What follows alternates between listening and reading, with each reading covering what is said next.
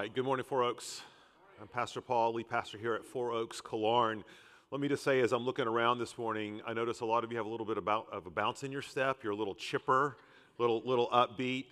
Let me just say, you're a bunch of idolaters. That's all I got to say. Now, you're the idolaters, little I, because at least you're here. The chief idolaters are the ones driving back right now from Clemson. And so anyway, not my business, okay? That's between them and God, and then our facial recognition software. But anyway, we know who's involved in this. Okay.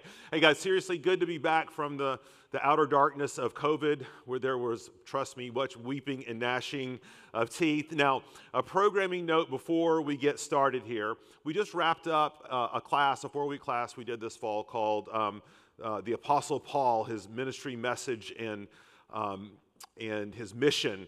And all those videos are now posted online for you if you didn't get a chance to go. Now, we do have a group that's departing this Saturday for Greece and Turkey. About 40 of us going. We appreciate you praying for us, where we're going to be retracing Paul's missionary steps of his second and third journeys. But while we are gone, one of the ways just to kind of help you stay connected with what we're doing, I do a pastoral devotional Mondays through Fridays where we track the sermon passage for that coming Sunday. But while we're gone, we're going to be doing updates from places like Corinth and Athens and Ephesus and doing sort of devotionals as we go along. So that's going to start not this week, but the next week while we're there. That's October 2nd.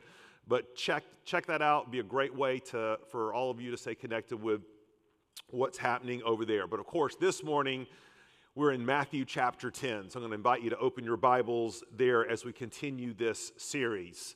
Now, as we have seen in Matthew 8 and 9, Jesus' public ministry is like a one-man tour de force, right? I mean, this is a man who is literally speaking things into existence. He's raising the dead. He's speaking life into things. With a mere touch, he's curing leprosy. He's making the blind see, the lame walk, the mute to be able to talk. And all of these things Matthew is recording for us to make it crystal clear about who Jesus is. This is no mere man. This is no mere teacher. This is no mere prophet. This is a man who has the authority of God behind him. This is the Messiah King. In fact, he is God. Because that's crucial to grab a hold of, because if he is just a man can't forgive sins. Just a man can't give life, but the God-man, he has the authority to forgive sins. And so Matthew has just been sort of pouring it on in Matthew 8 and 9. But in Matthew 10, things take what might seem to be a surprising turn. And the surprising turn is simply this, that this one-man show, this tour de force, then turns to his disciples and says, join me. He says, not only join me, but I want you, and you are going to do some of the very same things that I have been doing. You, in fact, are going to be an extension of my ministry as the kingdom of God is being ushered in. In effect, he's sort of passing the kingdom baton to them as well, for them to run alongside of him. Now, I know this is hard for many of you to fathom, but actually in high school, one of my things was track and field. Snicker, snicker, snicker. Okay, just get it out. It's okay. In my event, my specialty, quote unquote, was the 400 meters, right? And let me just say, I was the only person in the history of Chattanooga to finish dead last in 3 consecutive heats, but still medal, all right? And that is possible if your other participants don't show, right? Or they default because of injury. All I know is that I was running 3 or 4 heats. I was last every time, but somehow I got a ribbon that's in my box somewhere at home, right? Well, my favorite event, both to run and to watch, and still is, by the way, track and field, is the relay. Nothing quite like it. And you know that for the relay, your very best runner runs in what position? The last, right? The relay leg. What's the word I'm looking for here? Yeah, that thing. Yeah, exactly. The anchor, of course. But as important as that position is, and you can think about Jesus as being the anchor leg and running, but we know that all of the legs of the relay race are important because that baton has got to make its way around. And it has to be passed, and it has to be done with care. And in our passage this morning, Jesus hands the gospel torch, the kingdom torch, to his 12 disciples, and he seemingly, surprisingly, invites them in to this exercise with him of building and participating in the kingdom. And as we're going to see, this has a lesson for us as well. So we're going to be in Matthew chapter 10. I'm going to invite you to stand. We're just going to read the first 4 verses here together to start. But Jesus, or Matthew tells us this. And he called to him his 12 disciples and gave them authority over unclean spirits to cast them out and to heal every disease and every affliction. The names of the 12 apostles are these. First, Simon, who is called Peter, and Andrew his brother, James the son of Zebedee, and John his brother, Philip and Bartholomew, Thomas and Matthew the tax collector, James the son of Alphaeus and Thaddeus, Simon the zealot, and Judas Iscariot, who betrayed him. Let's pray. Father, Christianity in the building of your kingdom is not a spectator endeavor. It's one that by your grace you have actively invited us into to participate. And so, Father, we don't know why you did this. It seems backwards that you would take broken vessels, broken people, and use them. But nonetheless, it's what you've designed to show that the surpassing power comes not from us, but from you. And so, Lord, we pray now that you would give us a vision into what this means for our lives. Lord, we ask these things in your Son's name. Amen. You may take your seats. Now, let me just say this right off the top. We are actually going to look at all of chapter 10 because that's sort of the way the narrative is put together. And we're going to read these verses as we go. So I didn't want to make you stand up for 42 verses or what have you. So we're going to read it in chunks, but I want to use these first 4 verses to sort of set up what's happening here. Last week we saw that Jesus ends chapter 9 with an exhortation to his disciples. And he says, do this, disciples, pray that the Lord would send out harvesters into the field. Pray that he'll send out workers. And the disciples are like, great, we'll pray that. Little knowing that the answer to their own prayers is themselves. No, wait a minute, Jesus, because at this point, remember, they've just been spectators. And they've been having an awesome time. They've been having a front row seat to resurrections and teachings. And I mean, they've loved being a part of the entourage of Jesus. But now Jesus, in turn, turns to them and says, you know, all these miracles and things that I've been doing and participating in, now by my authority, I'm going to give you the authority to do the same. And what we have here in chapter 10 are his instructions to his disciples as they go off on this first mission trip, this first mission endeavor. Now, as we read this chapter, you're going to note that it's obvious that Jesus is not just speaking about that 3 or 4 day trip or whatever it's going to be that they're about to embark on, but he's actually giving them instructions about the nature of their ministry after Jesus is gone. That there is going to be a period of 30, 40 years for most of them where Jesus is gone, but the mission continues. Jesus is gone, but he continues his ministry through the ministry of the apostles, and we're going to see you and me. So I'm going to make just sort of 4 observations about what it means to participate in the building of God's kingdom with him. And we're going to do these one at a time and read through chunks of the scripture one at a time to kind of make it more easily digestible. But number one, what we're going to see first of all, for the disciple of Christ, there must be a kingdom urgency. Look at verse 5, and we're going to read down through verse 15. These 12 Jesus sent out, instructing them, go nowhere among the Gentiles and enter no town of the Samaritans, but rather to the lost sheep of the house of Israel. And proclaim as you go, saying, the kingdom of heaven is at hand. Heal the sick, raise the dead, cleanse lepers, cast out demons. You receive without paying, give without pay. Acquire no gold or silver or copper for your belts, no bag for your journey, or 2 tunics or sandals or a staff, for the laborer deserves his food. And whatever town or village you enter, find out who is worthy in it, and stay there until you depart. As you enter the house, greet it. And if the house is worthy, let your peace come upon it. But if it is not worthy, let your peace return to you. And if anyone will not receive you or listen to your words, shake off the dust from your feet when you leave that house or town. Truly I say to you, it will be more bearable on the day of judgment for the land of Sodom and Gomorrah than for that town. The first thing Jesus tells them, and this is going to be a little strange, okay, when we look at the whole scope of the gospel. But the first thing that Jesus tells them is, disciples, I'm inviting you into this with me, but I want you to only go to the people of Israel.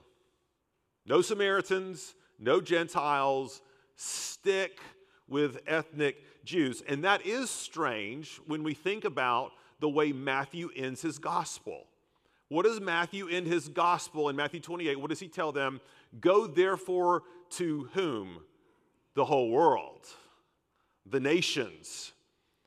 And so what is Jesus saying here? Because clearly, he's not saying that Gentiles, us, that's for most of us, aren't part of God's plan. What is he saying? I want to say just 2 things very, very briefly.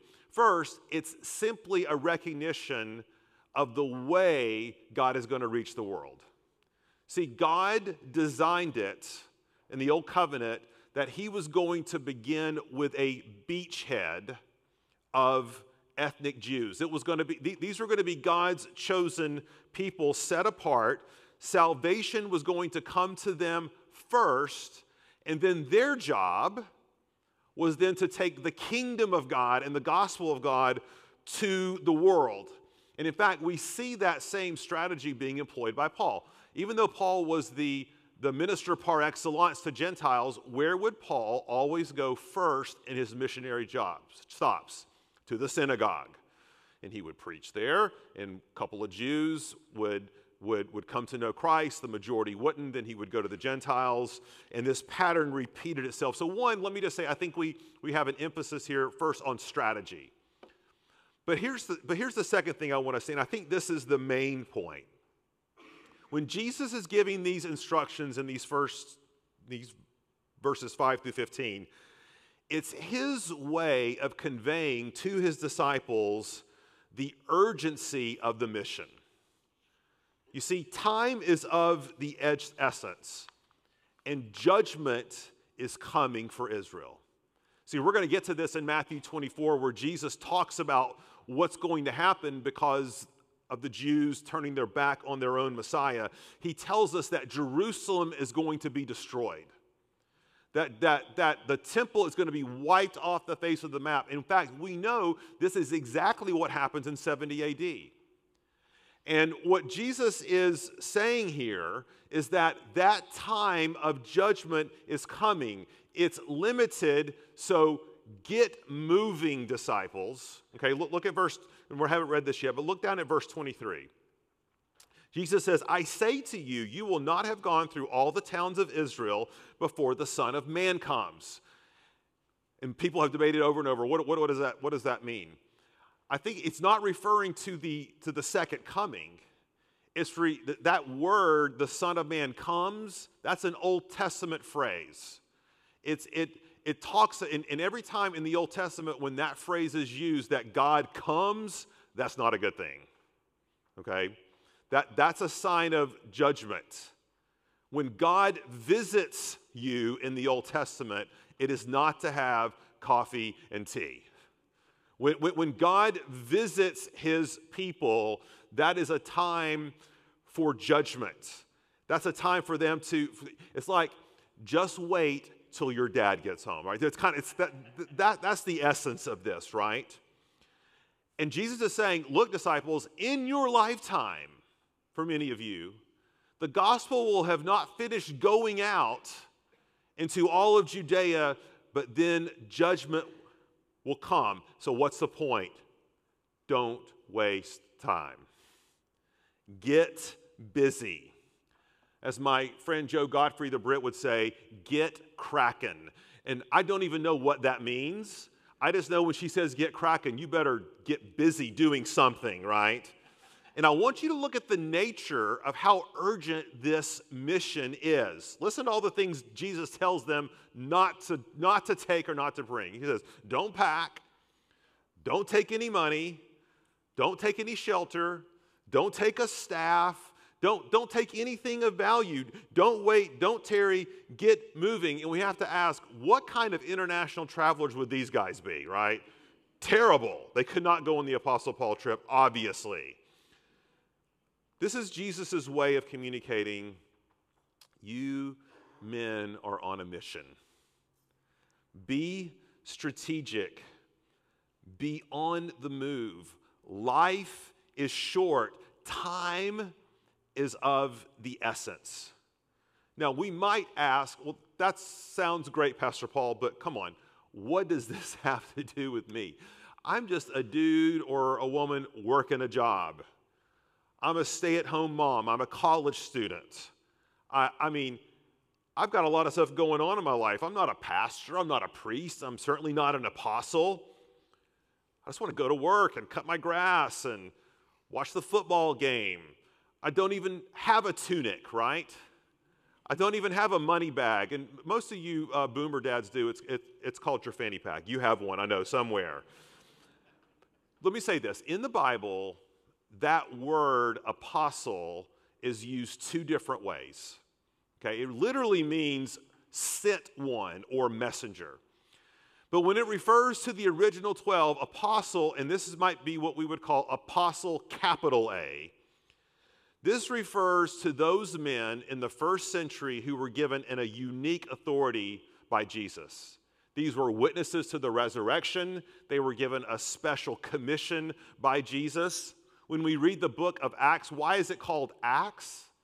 It's the acts of whom? The apostles, who have the authority of Jesus, who are acting on his behalf, who are doing, as we see in these first 4 verses, many of the things that Jesus has done and did. And it's their job to govern the church as Jesus is away.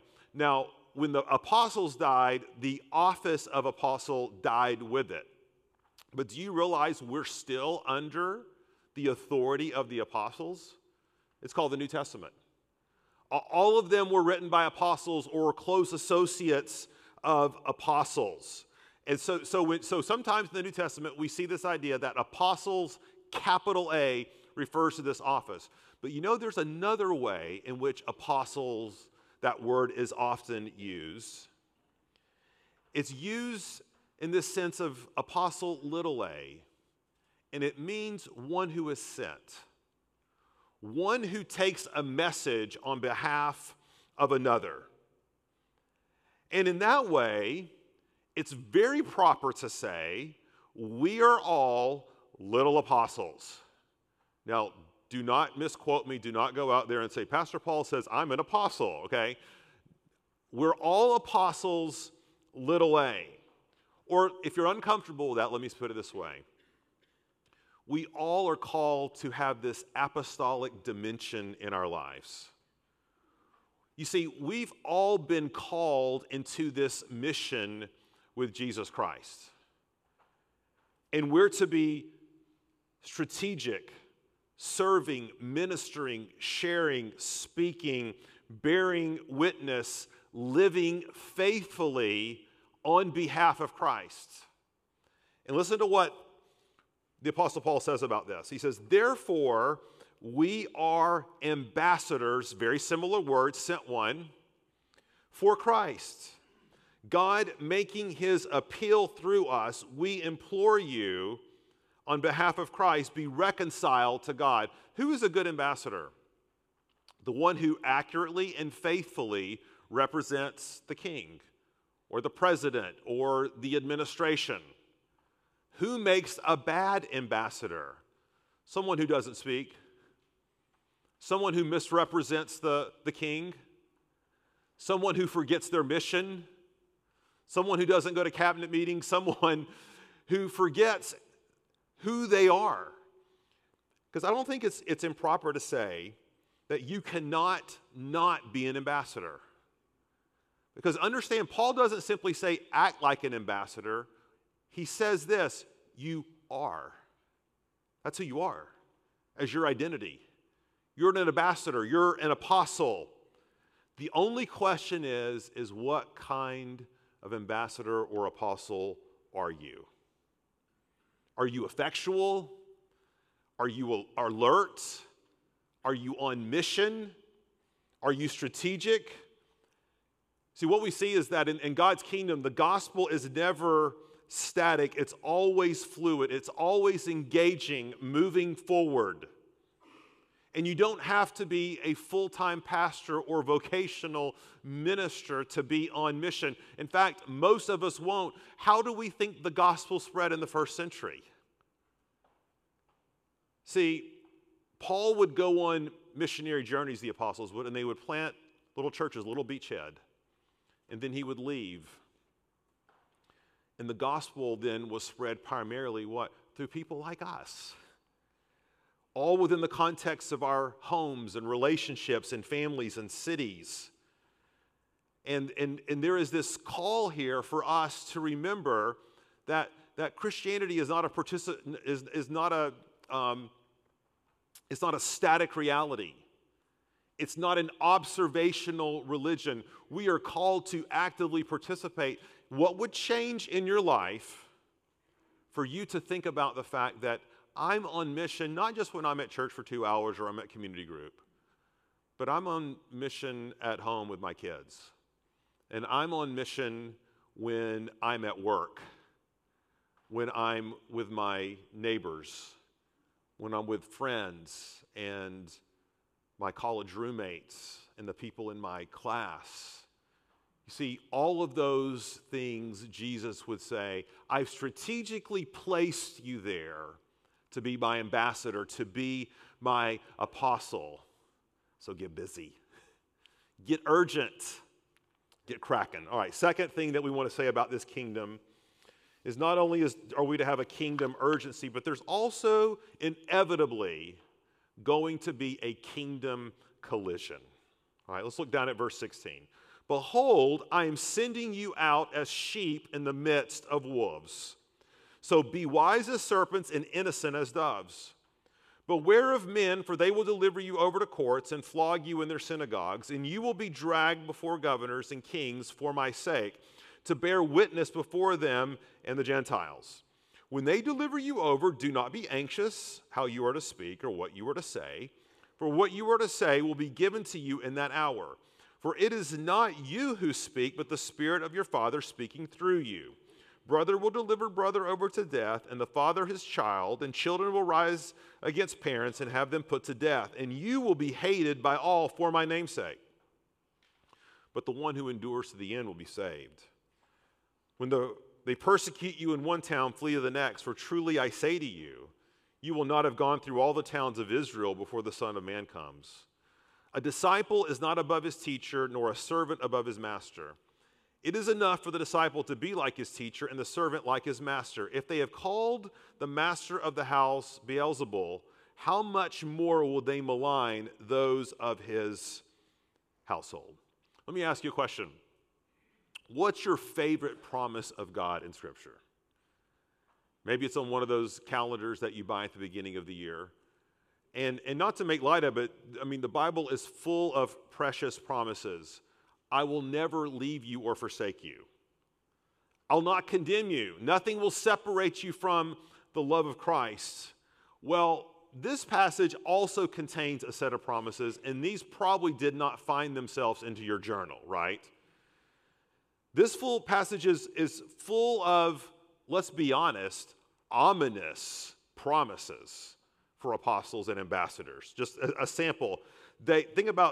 Listen to all the future-oriented things. They will deliver you. You will be flogged. You will be dragged. Your family members will betray you. You will be hated. That's just a sample, right? And obviously these things were certainly particularly true of the apostles. All the apostles, sans John, died martyr's death, but even John himself suffered horrific persecution and torture before he ultimately died. And when we think about that, let's be honest, this can just seem so abstract, so distant, so obtuse from our own living situations in the 21st century. And I think there can be sort of two equal but opposite wrong reactions to this. One is to sort of go into the woe is me, right? Oh my gosh, Pastor Paul, I am subpar here. I don't see any of these things really happening in my life. Does this mean I need to go volunteer to be a missionary in North Korea and stand on the street corner until Kim Jong-un or whatever his name is comes after me? Is that what I'm supposed to do? I think you could outrun him, by the way. Well, no, okay. Well, let me just say this. Suffering is a part of God's providence. We can't choose the time and eras that we're born into. All we can do is to live faithfully in them. And whatever else happens is up to God. So there have been times in the church's history, big church, universal church, where there have been intense persecutions. There have been times when there have been relative peace. And so this is not a call to go out in an unhealthy way and seek controversy and seek conflict and seek suffering. If we suffer, we want it to be for the gospel's sake, not for the fact that we're a jerk online, right? The gospel has plenty of offense on its own without us sort of having to invite it by being jerks. So I think that's a wrong way to respond to this, okay? However, and as you can imagine, there's also an equal and opposite reaction, and it's that we can simply recoil from this. We can tend as 21st century Christians to view suffering as something to be avoided at all costs. In other words, that if we're suffering, then somebody somewhere did something wrong. Somebody somewhere must be responsible. Somebody somewhere must come and fix this for us. And we betray our cultural mindset when we get back to the reality that Jesus here and many other places actually promises that if we are being faithful, there's going to be somewhere in our life where there is a collision with those things around us. And if there's not a collision somewhere, fill in the blank for the Holy Spirit, then we're probably not doing it right. Listen to what 1 Peter tells us. Beloved, do not be surprised at the fiery trial when it comes upon you to test you, as though something strange were happening to you. A lot of times we act shocked, don't we? I can't believe it. I'm suffering. I can't believe it. People are saying things about me. I can't believe it. But you know, Jesus here tells us that no servant is greater than his master. What does he mean? What is the primary identity of Jesus in his earthly ministry? Hint, suffering servant. This is why he says, you must deny yourself, pick up your cross, your electric chair, your gas chamber, your hangman's noose, and follow me. And the way, and this is so hard, let me just say, I don't like this in my flesh. But it seems that the way that Jesus reveals himself most powerfully to his people is through suffering. Paul says, I'm filling up what is lacking in the afflictions of Christ. In other words, Paul says, as I suffer, I identify with Jesus. As I suffer, I run to Jesus. As I suffer, I understand and know Jesus better. Now, I want you to notice something as well in this text, because there's a lot of talk today about what it means to be a faithful presence, okay? A faithful witness. And by that, it's oftentimes meant the way we live our lives. That's key to gospel effectiveness. And let me just say, I absolutely agree in part that faithful witness or faithful presence, living a godly life, is and not stirring up unneeded controversy is absolutely part of our Christian witness. But I want you to notice how many times in these verses Jesus talks about words. Jesus talks about speaking. Listen to what he says. Do not be anxious about what to say. Do not be anxious about how you speak. Because it's impossible to be an ambassador without speaking, without using words. You see, somehow we've equated faithful presence to meaning we just keep to ourselves and we don't say anything. Church, let's remember, Christianity, the kingdom of God, is a speaking religion.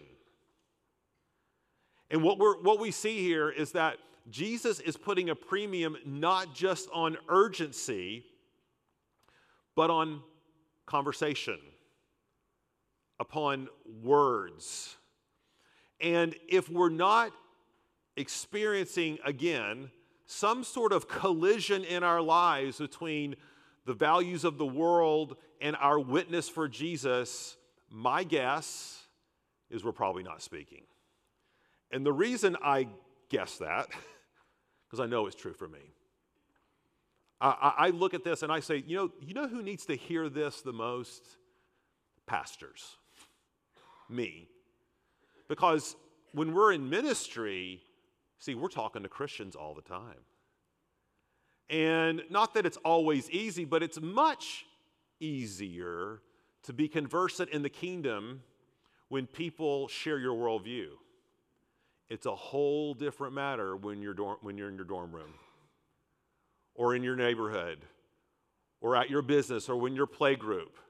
And so, guys, just understand, if the extent of your witness and my witness is that our neighbors, who we never talk to, but we take the trash out every day faithfully, and we say, I'm taking the trash out faithfully.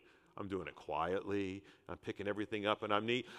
Somehow they're just going to mystically, magically notice I take the trash out differently than everybody else. It doesn't work that way. Take your trash out, by the way. Absolutely. But talk to your neighbor. Thirdly, not only is there a kingdom urgency and a kingdom collision about our lives, but there is a kingdom, and I did make this word up, so don't try to find it, emboldenedness. Let's look at verse 26. So, have no fear of them, for nothing is covered that will not be revealed, or hidden that will not be made known. What I tell you in the dark, say in the light, and what you hear whispered, proclaim on the housetops. And do not fear those who kill the body but cannot kill the soul. Rather, fear him who can destroy both soul and body in hell. Are not 2 sparrows sold for a penny? And not one of them will fall to the ground apart from your Father. But even the hairs of your head are all numbered. Fear not, therefore, you are of more value than many sparrows. So everyone who acknowledges me before men, I will also acknowledge before my Father who is in heaven. But whoever denies me before men, I will also deny before my Father who is in heaven. Because I don't think I'm exaggerating when I say that we're an exceedingly fearful culture, aren't we? I mean, never has a society had so much, so many resources, and so much relative security to the rest of the history of the world, yet been so fearful. And I blame Facebook. Really, seriously, in part, right? But no doubt, this fear has bled into our Christian witness. Well, Pastor Paul, I couldn't say that. I mean, that's kind of like I see him every day at the gym, and that'd be awkward. Or he's my coworker, and that would just make things weird. And their kids and my kids, they play t-ball together. We talk around this, but Jesus is very clear here, isn't he? He says, "Do not fear." And the antidote for "do not fear" is not, I'm going to try really hard. I'm not going to fear. I'm not going to fear. I'm not going to fear. Right? That's not the antidote. The antidote is to replace that fear with a greater truth. And Jesus reminds us what that greater truth is. He says, don't fear those who can kill your body. He doesn't say don't fear them because they won't. He just says don't fear them. That's not something to be feared. What you really want to fear, Jesus says, is the one who can destroy both body and soul in hell. You see, this life is temporary. It's a mist. It's a vapor. But Jesus says, my kingdom and hell are eternal. They're ongoing. What's the key? They oftentimes ask this question, and I think I saw this in Band of Brothers, one of the episodes, but I think there's a conversation among the soldiers, and they're asking, well, what's the key for soldiers being able to not fear and to go bravely into battle? What's the key? And this may sound like a paradox, but the paradox is this. The key to going in the battle and not fearing is simply to tell yourself there is no hope. Well, that sounds great. There is no hope. In other words, I don't expect to get out of here. I'm probably going to lose my life. There's probably going to be some sort of claim. And the fact that they accept that fate then paradoxically gives them the courage to go into battle, because their thought is, what's the worst that can happen? Church, what's the worst that can happen to you? I mean, I'm seriously, in this life, what's the worst that can happen to you? You die? You suffer, you lose your job. There's unspeakable loss. Something happens with your children. That's a paralyzing fear. But the gospel key here is to say, so what? 2 Corinthians 4 tells us this, so we do not lose heart. Though our outer self is wasting away, our inner self is being renewed day by day.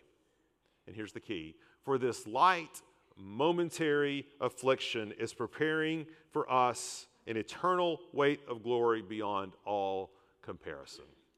That's the truth you need to ask God just to write over your heart. Your fear, my fear, will never be overcome by willpower, by trying harder. It's overcome by the replacement of a greater truth. One last thing before we leave this point. What does Jesus mean when he says in verse 32 and 33, because this is, let's be honest, a little ominous, scary. He says, everyone who acknowledges me before men, I will acknowledge. Those who don't acknowledge me, I will not acknowledge in heaven. It's a reminder of a couple things. Number one, Christianity is an identity you carry everywhere with you. Christianity is not a private religion. And as such, we carry it into all of our relationships. But this is not a tit-for-tat sort of conditional thing. You blow it once, you don't speak up, you're being unfaithful, God, you denied God, God's going to deny you. Do you know why that's not true? One, just as an example from Scripture, who is case example for this? Peter. And Peter failed miserably. And a lot of us might feel like Peter right now. Pastor Paul, I've just been swinging and missing when it comes to this. Or actually, I just haven't even been getting up to the plate. But we look at Peter, who demonstrates the ultimate denial, but restored by Jesus, by his grace. We're not talking about temporary lapses. We're not even talking about 1, 2, 3, 4, or 5 moral failures. That's not what we're talking about. We're talking about a settled course of action that characterizes your whole life. And I think Jesus would say that person who has a settled character of their whole life, that they want no one to know what's going on in their private religious life, maybe, just maybe, that person doesn't understand the kingdom. Maybe, just maybe, that person doesn't understand what it means to carry the identity of Christ with them. Let the Holy Spirit do his own work in your heart. But let me tell you where I've seen this, amazingly enough, is with my dad. And a lot of you have been asking about him. He's in stage 4, has pancreatic cancer right now. He's exhausted all of his treatment options, and he has just a very short season to live. They've exhausted all treatment. But I've seen something amazing happen to him in this season. And what's amazing is that he is flourishing. He's sorrowful, but he's always rejoicing. And he seems to be emboldened by the stage of life that he's in. It's almost like, I want to leave it all out on the field. And so they sent a video of him. He's 82 years old, hates speaking in front of groups, of sharing his gospel with a bunch of middle schoolers, which we also know is another level of Dante's hell, right? Let's be honest, okay? And I'm like, who is this man? I mean, my dad's always been faithful, shared his faith, all that. But there is an uncanny emboldenedness because he's grabbed onto a greater reality. Guys, that's all of our faith. You know this, right? We just deceive ourselves that it's not. Which is why we are called to have a gospel urgency and a gospel collision and a gospel emboldenedness. And finally, and this will be quick, a kingdom priority. Look at verse 34. Do not think that I've come to bring peace to the earth. I have not come to bring peace, but a sword. For I have come to set a man against his father, and a daughter against her mother, and a daughter-in-law against her mother-in-law. And a person's enemies will be those of his own household. Whoever loves father or mother more than me is not worthy of me. And whoever loves son or daughter more than me is not worthy of me. And whoever does not take his cross and follow me is not worthy of me. Whoever finds his life will lose it. Whoever loses his life for my sake will find it. Whoever receives you receives me, and whoever receives me receives him who sent me. The one who receives a prophet because he is a prophet will receive a prophet's reward. And the one who receives a righteous person because he is a righteous person will receive a righteous person's reward. And whoever gives one of these little ones even a cup of cold water because he is a disciple, truly I say to you, he will by no means lose his reward. Not to frighten you, but Thanksgiving holidays are about 8 weeks away. And instead of like standing up and reading Psalm 1 at your Thanksgiving dinner, read this passage and just see what happens, right? Try it at your own peril. Guys, what's going on here? Jesus is using hyperbole to make, I think, a pretty clear point. And the point is this, that in God's kingdom, there is only one family. There's only one forever family. And as awesome as family is in this life, and it is awesome, and it is a God-given institution, and we need to protect it and value and hold it up, but we never want to mistake it for something that it's not. It's all a pointer to the family of God. Parents, one of the greatest gifts that you can give your children is the family of God. And when we prioritize the kingdom, we will find that we are prioritizing the family of God. Now, what is an awesome thing, of course, is when our family and the family of God overlap. Remember that Venn diagram? I mean, that's a precious thing, but it doesn't always happen.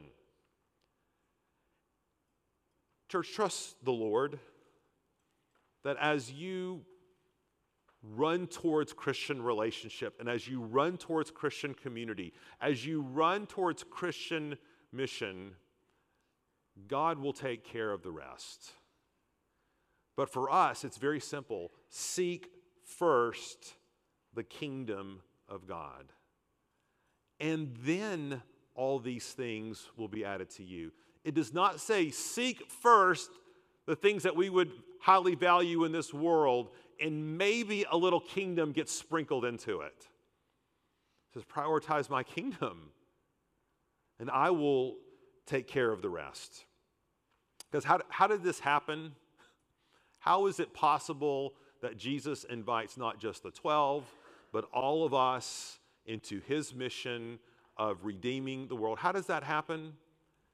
It didn't happen by a glorious, triumphal victory, processional march. It happened by a death march literally to a cross, where Jesus says, I'm going to lay down my life for my sheep and for my people who could not save themselves, who could not be on mission, who were wandering around hopeless and lost. But I've laid my life down not because they've been faithful, because we've been unfaithful. But through him, we receive the righteousness of Christ. And when we come to the table, we don't come as defeated witnesses. We come as hope-filled witnesses. To say, God, it is by your grace that I've been saved, and it is by your grace that I want to grow to be on mission for you. Let me ask you to bow your heads. Take just a moment or two to prepare your hearts to come to the table. And I'm going to ask our leaders to come forward and prepare to serve the elements